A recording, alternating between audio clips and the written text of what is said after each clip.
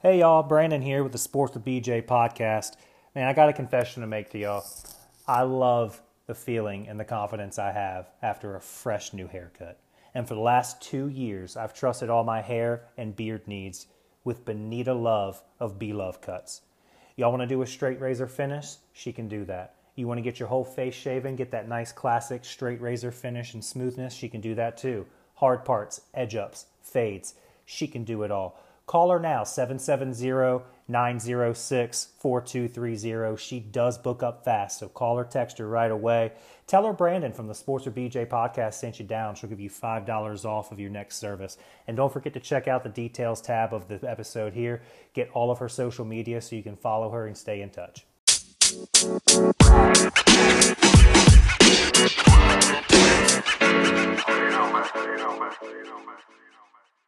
Hey out there, sports fans. Welcome to another episode of Sports with BJ. It is official. We have a 2020 Masters champion, and that is Dustin Johnson. Of course, we're going to talk about that. We're going to recap the weekend that was in the NFL and point out some big things that happened there. But of course, the first thing that is on the minds of all sports fans this morning, unless you're an NFL fan and your team, that might be there too. But the first thing that we got going on is the Masters. Dustin Johnson, he put on a performance. He broke the tournament record by 2 strokes, previously held by 2 players. Most recently, it was Jordan Spieth, I believe, who shot 18 under in 2016. But Dustin Johnson fired a 268, 4 rounds of par golf at Augusta National. It's a par 72. That'll net you a 288 tournament score. But Dustin Johnson went ahead and said, I'll take 20 off of that. And it was enough to win. He did have some competition by Cameron Smith. One of the most interesting stats I saw, now I'll think about this. Dustin Johnson shot 20 under par for the tournament. Wonderful. We know that. He won. That was the winning score. Cameron Smith set another Augusta National, a Masters tournament record. He was the first golfer in the history of the Masters tournament. 84 of them have now been played. He is the first golfer in the history of the Masters to shoot all 4 rounds in the 60s. Is that not crazy that that's not been done? You think of all the runs Tiger's been on. You've got Tiger with 5 jackets, Jack Nicklaus with 5 jackets. You've got Arnold Palmer with a couple. You've got Gary Player with a couple. Seve Ballesteros, Nick Faldo. We could go on and on and on. No one has ever played the Masters and shot 4 rounds in the 60s. But Cameron Smith, young Cameron Smith from Australia, Aussie, oi, oi, he fires 4 consecutive rounds in the 60s and still loses by 5. Still loses by 5. To Dustin Johnson, who shot 20 under. That's crazy. That stat, when I saw that, it blew my mind. I could not believe that had never been done. So congratulations to Dustin Johnson. We didn't get much of a post-round interview. Amanda Balionis did her best, but Dustin Johnson could not stop crying. And that's huge for somebody whose mantra on tour is emotionless. I mean, he kind of just Neanderthals around the course, hits a shot, keeps on going, plays his next shot. You don't get much out of Dustin Johnson at all. So for him to go into that post-round interview with Amanda Balionis and get choked up and he got 2 full sentences out. She got 2 questions in. Typically, that's going to be a 5, 6, 7 question, 2-minute interview. But Dustin Johnson couldn't get through it. He was so choked up. So I was glad to see the emotion from Dustin Johnson. I think that put a lot of things into perspective for everyone out there who thinks he just plugs along. He put in a lot of work to get to where he was. And keep in mind, he had to miss last year's Masters because he fell down the stairs at the rental cabin they were in on property, had an ankle injury. And then he was ready for the Masters, but it got postponed. And then he gets it in November, and he comes out, and he stays, and he grinds, and he pulls out a Masters victory. He is now a Masters champion. I've got to believe next year's episode, when we talk about the Champions Dinner, Dustin Johnson's going to have some interesting stuff for us. I'm ready to see that. But congratulations to DJ. Congratulations to just the Johnson family. They've got a little one. And did y'all see, I don't know, this is maybe just me, but in that post-round interview, I've never seen, right after Dustin Johnson, the green was cleared, I've never seen a wife, a kid, a father, anyone run out of the crowd as far as Paulina did to get to DJ. And then after she got done with DJ, she ran, his brother is his caddy. He was still putting the flag in the hole and was still at the very front of the green, and she ran all the way across the green. And gave her. I have never seen any patron of the champion, any guest of the champion, run out on 18 and just own the place. And I loved it. I loved every second of it. She said, "My man won. I'm a part of this too. Let's go."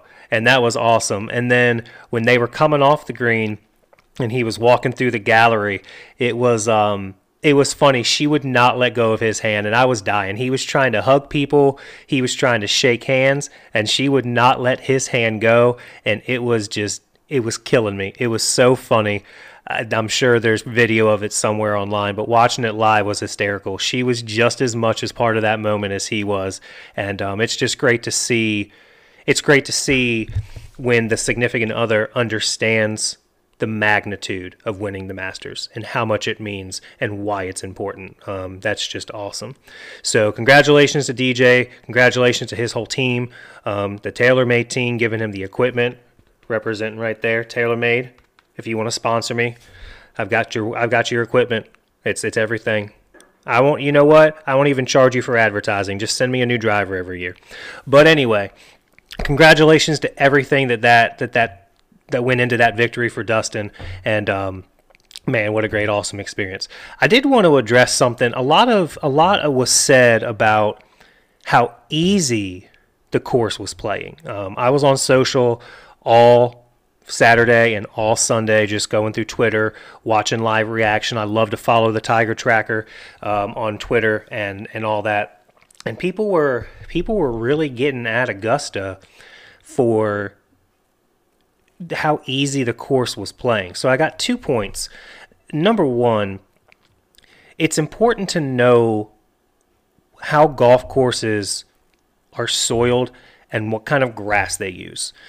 Keep in mind, Augusta National is closed from May to November every single year.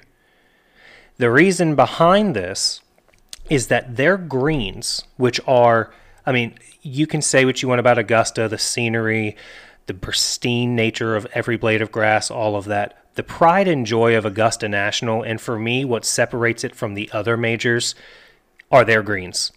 The undulation, the speed. They've got that subgrade aeration system where they can control the speed and the moisture in the greens. That is their pride and joy. And they use A1 pen or bent grass for their greens. That is a very, very cool weather grass, okay? So keep in mind, they're normally closed from May to November because of that. So this weekend that they're playing this tournament would typically probably be one of the first 2, maybe 3 weekends the course had been opened for their golf season, for Augusta National's golf season. So they had to put together a golf course that's traditionally used in cool weather, and they had to start in August and September when it was still hot. The grass does not do well. The A1 Pen National bent grass does not do well in heat. So they had to keep it watered. They had to keep it, shaded if they can. Make sure it doesn't get too much sun. Make sure that courses on the holes on the back side of the course don't get the sun setting too early on them and doesn't let them, get the moisture out of the greens the way they're supposed to. All of these things go into that, and they had to be doing those things through 2 months that the grass doesn't like it.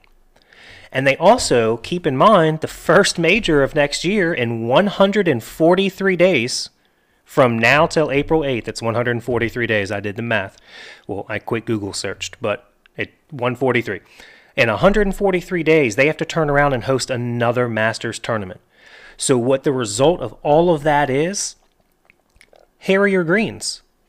They're going to let the greens grow and run a little slower than they normally do because you've got 112 golfers for 2 rounds all over the green, plus their caddies, plus the superintendents, plus the groundskeepers, everybody walking over this grass. Then they make the cut. So for 4 days, you'll have 120, and then the 50 and ties that they cut to, they're on there too. That doesn't bode well for the grass. So yeah, they left it a little hairier. They left it a little thicker than they normally would, and because of that, there wasn't as much break to putts that we traditionally know the breaks to. There wasn't as many balls that rolled off greens. And what you have as a result of that is that players can go at the flags.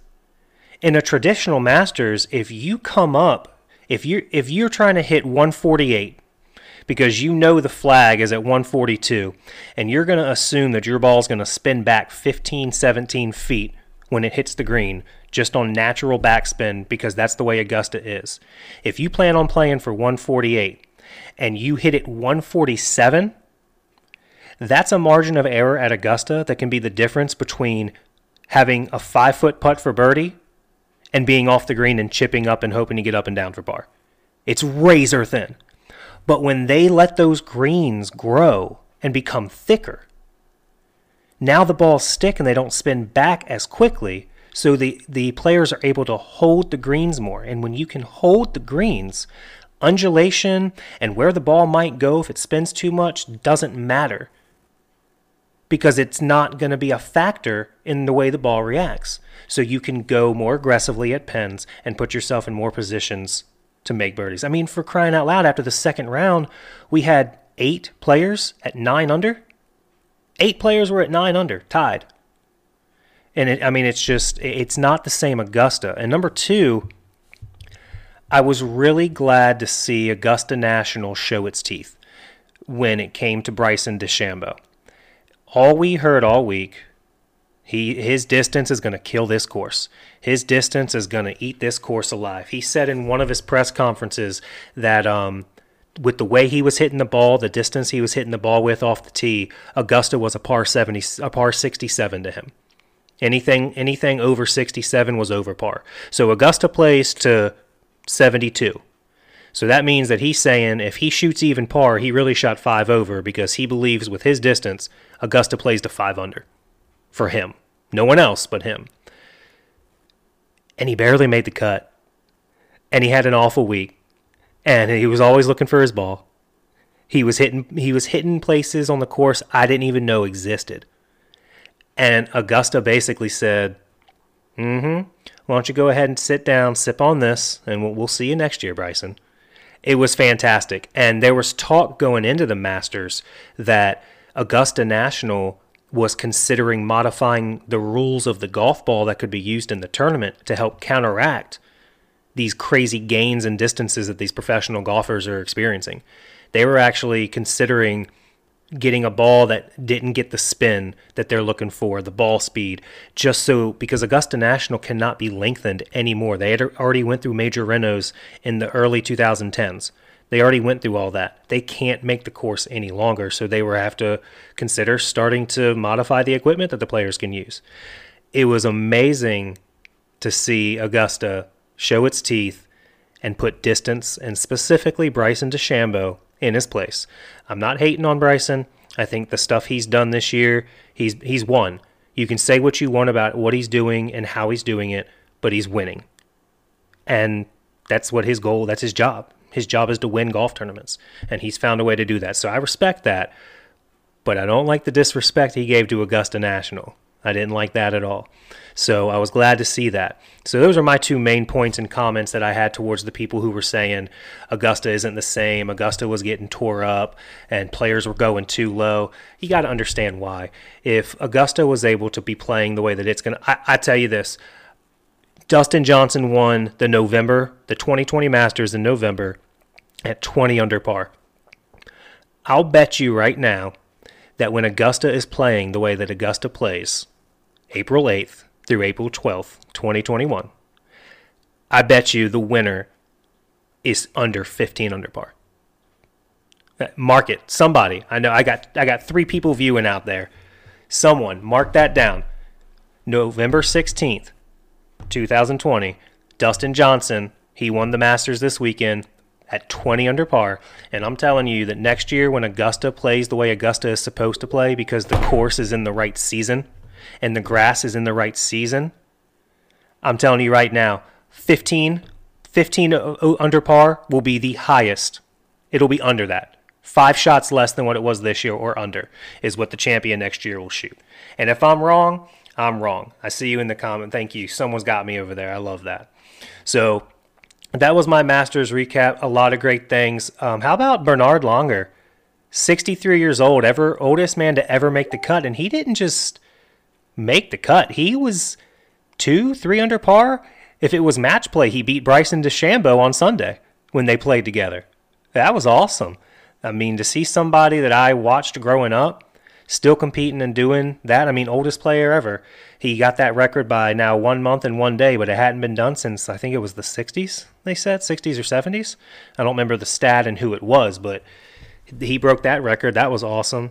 The news with Lee Elder, who's going to be starting next year, an honorary starter with Jack Nicklaus and Gary Player. He's the golfer who broke the color barrier at the Masters tournament. He was the first ever African-American to compete in the Masters. And then Fred Ridley on Wednesday announced that he's the chairman of the committee of Augusta, announced that Payne College, a local HBCU, historically black colleges and universities right there in Augusta, Georgia. They're going to donate 2 scholarships, one to a male and one to a female golfer each year in Lee Elder's name, and they started the Lee Elder Scholarship or Foundation or something that they're going to also finance. So that was great. Seeing Jack Nicklaus and Gary Player hitting the traditional ceremonial tee shot that starts the Masters. That was beautiful, always is.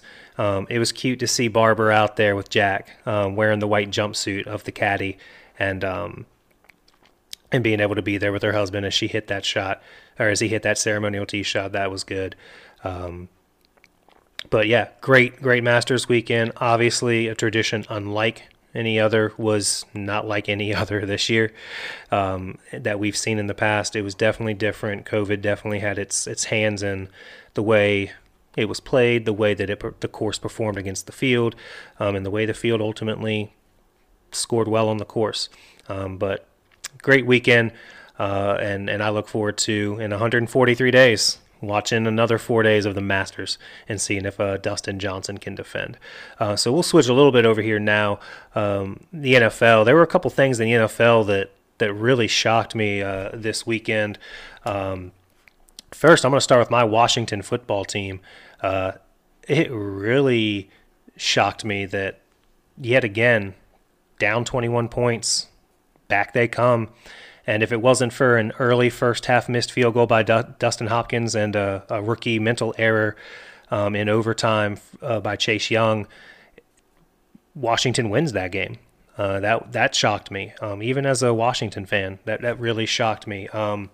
The Giants game shocked me. I mean, they handled the Eagles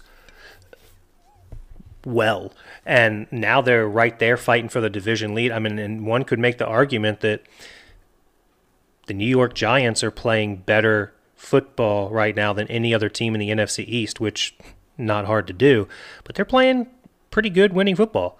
You can't really take that away from them. So that was shocking. I thought Philly was getting to the point they were getting healthy. Some of their injuries were coming.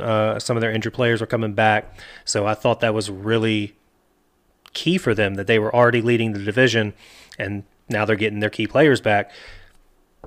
New York Giants said, nope, not today. We got to go. And they took the W with them. So good news there. The Seattle game or the Arizona LA Rams game, that was a good one. Is that who they played?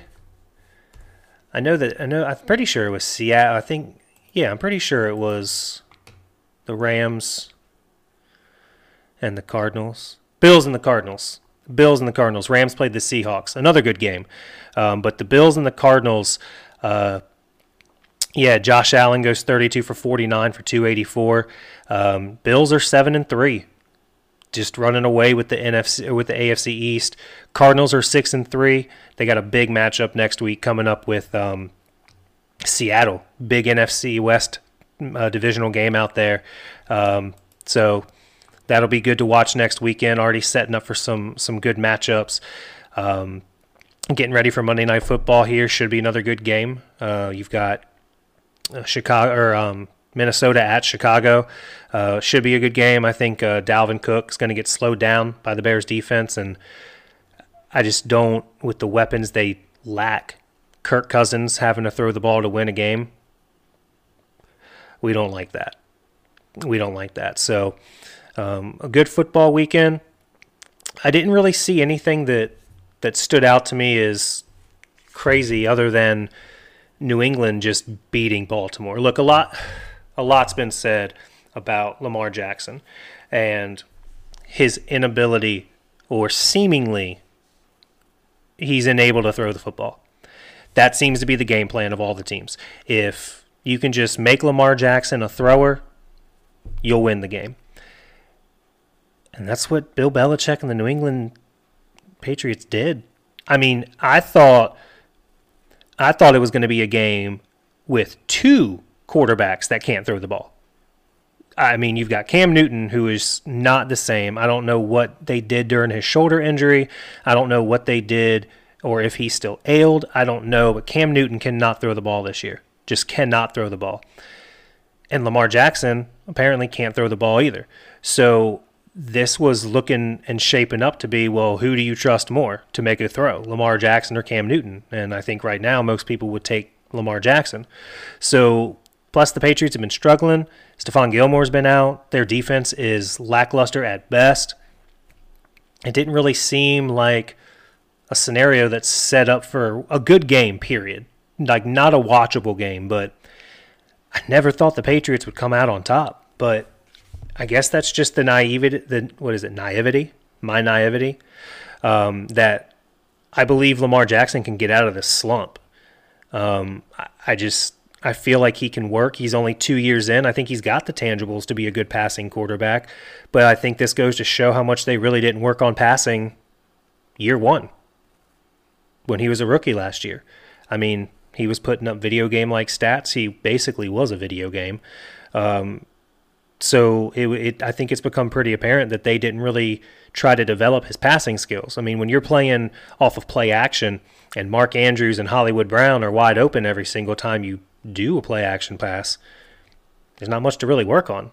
Just make sure you don't fumble the fake handoff, set your feet, make a good throw, right?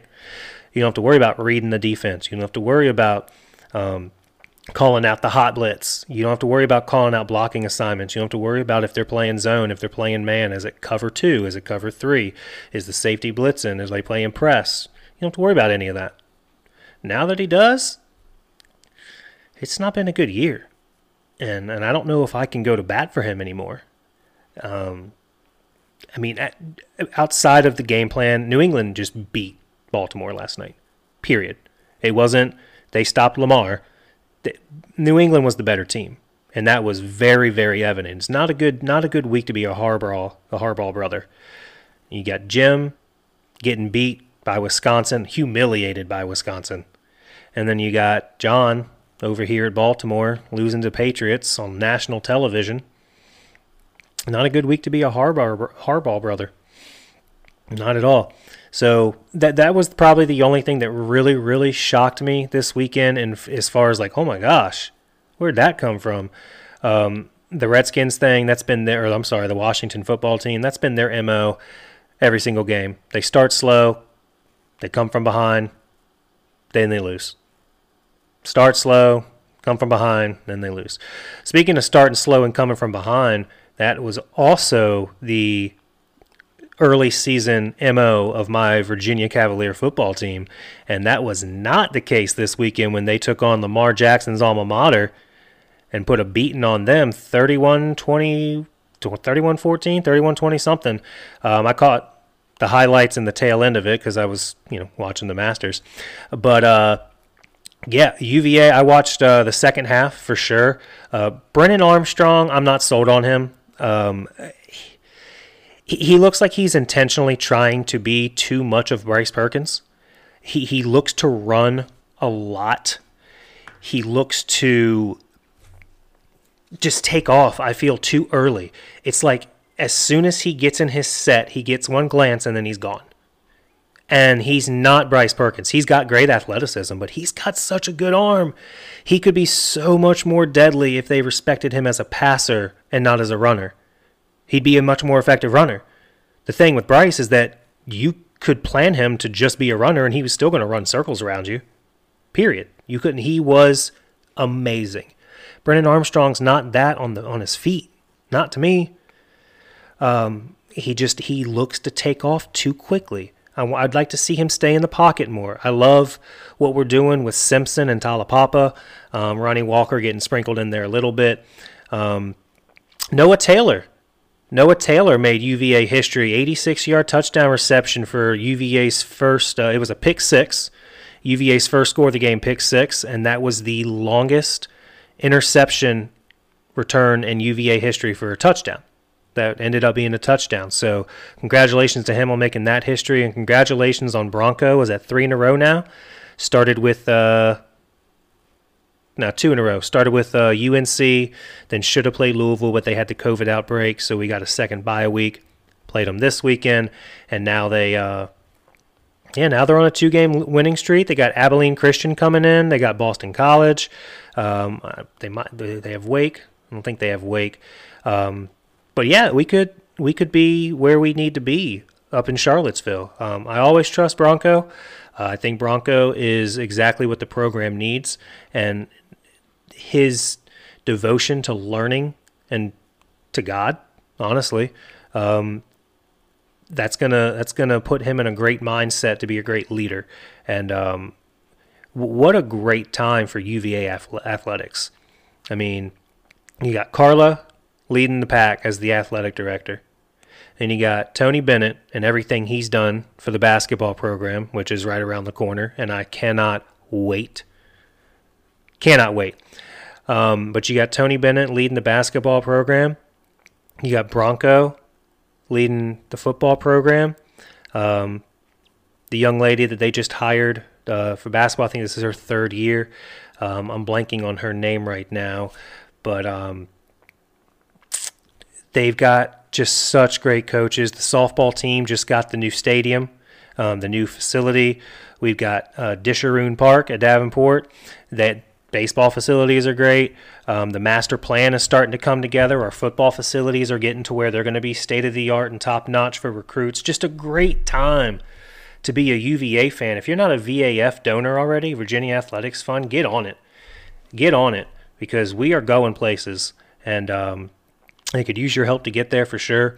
But man, what a great time to be a UVA fan. See someone come on, bring on one of our viewers out there commented, says, bring on basketball and CTB, Coach Tony Bennett. Yes, I'm ready for it.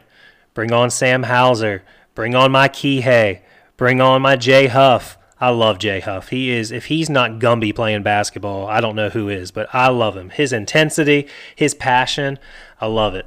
We got a lot to look forward to. I've been reading a lot and watching some videos, and I'm going to tell you right now, Coach Tony Bennett's got a stable this year.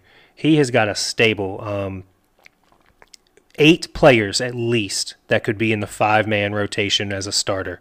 He probably has 2 squadrons, just kind of not to the effect that Calipari did back in 2014, 2013.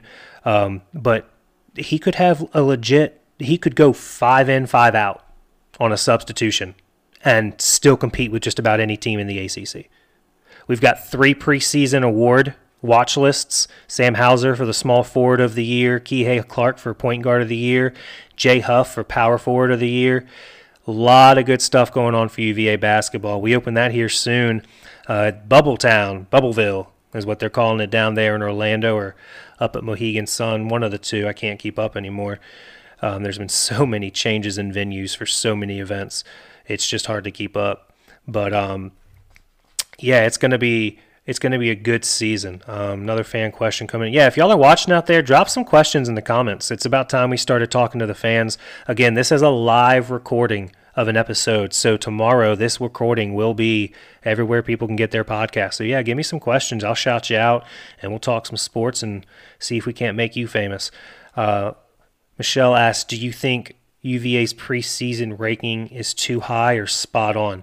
I think it's spot on. I think if we knew what we were going to get out of Sam Hauser, I think if we knew what UVA was going to get out of Carson McCorkle, if we knew what we were going to get out of Reese Beekman and Jabari Abdul, I think we would be number one.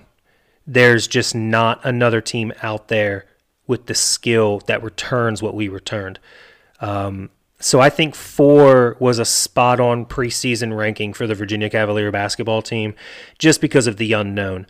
You return Kihei, you return Jay Huff, you return Francisco Cafaro, Thomas Walton Tensai, Casey Morsell, the other, the white boy with the floppy hair, he's my Cody Statman.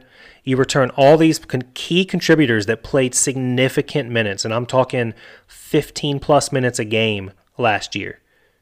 And Tony Bennett still had them in a position where I honestly believe they were going to win the ACC tournament. And fan bias aside, no one was playing as good as UVA was playing. I mean, they beat Duke. How? How did they beat Duke? It just, I mean, what Coach Tony Bennett did last year deserved with what he had and the loss. I mean, you think about that. Last year, they lost Kyle Guy, Ty Jerome, and DeAndre Hunter. And Jack Salt. That was 80% of their points right there. And probably 60% of their rebounds. Just gone. And early on, UVA could not score. Their defense was holding them. Kihei Clark was averaging 39 minutes a game. We didn't have anyone to back up Kihei Clark. We didn't have a point guard that Tony Bennett could put in the system. Kihei had to play 39 minutes. And Kihei averaged 4 rebounds a game last year. Kihei is 5'9", 5'10" if he doesn't braid his hair. I saw his new braids. I don't know how I feel about it. But 5'9" on a good day, and the kid averaged 4 rebounds, 10 assists, 12 points. I mean, he was everything. So you return that and replace it with Sam Hauser, Casey Morsell, Reese Beekman, Jabari, Carson McCorkle. I don't think that it was too high of a ranking. I think it was spot on because a lot of people wanted to vote UVA 1, but we haven't seen a product. So yeah, I think that was spot on. ACC tournament or ACC Big Ten Challenge coming up. That'll be right there at the beginning of the year as well. A lot of good matchups in that one. A lot of good matchups on that one. UVA gets its rematch with its long-awaited rematch with Michigan State and Tom Izzo. Man, is it not a shame? Is it not a shame that we're not going to be able to have fans in the JPJ for that game? I mean, you talk about a waste of money. I would drop a paycheck, 2, maybe 3. I would forego Christmas to go and be in the JPJ in that environment watching Tony Bennett and Tom Izzo battle it out. And for the fans, that atmosphere is going to be electric. I've said this before in another podcast, but those kids that are on that floor are not going to feel the same pain that we as fans feel. They weren't there on those teams that bounced us from the Sweet 16 and bounced us in the Elite 8. They weren't there for that. But those fans And those students, they know. They know. And throughout the week, they're going to hear it. The players are going to know. And that environment is going to be on fire. On fire. And I just cannot believe all the years we've been asking for it. You give it to us in the year where we can't go see it? Come on now. That's just, it's unfortunate. But I'm looking forward to that game. The Duke-Illinois game, I think, is going to be a good game. A lot of people are like, what? Then you've got UNC playing Iowa, I believe. Yeah, because the Kennedy Brooks returns for UNC and Luke Garza returns for Iowa. It's going to be a good battle inside in the paint. I'm looking forward to watching that. Basketball right around the corner. And can't wait. And shoot, the NBA will be right back up again before we know it. They just got done, and they'll be right back there again.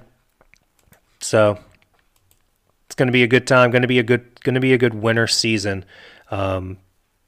That we'll just be able to sit back and enjoy and watch Tony Bennett coach another team that we'll fall in love with. I mean, has he?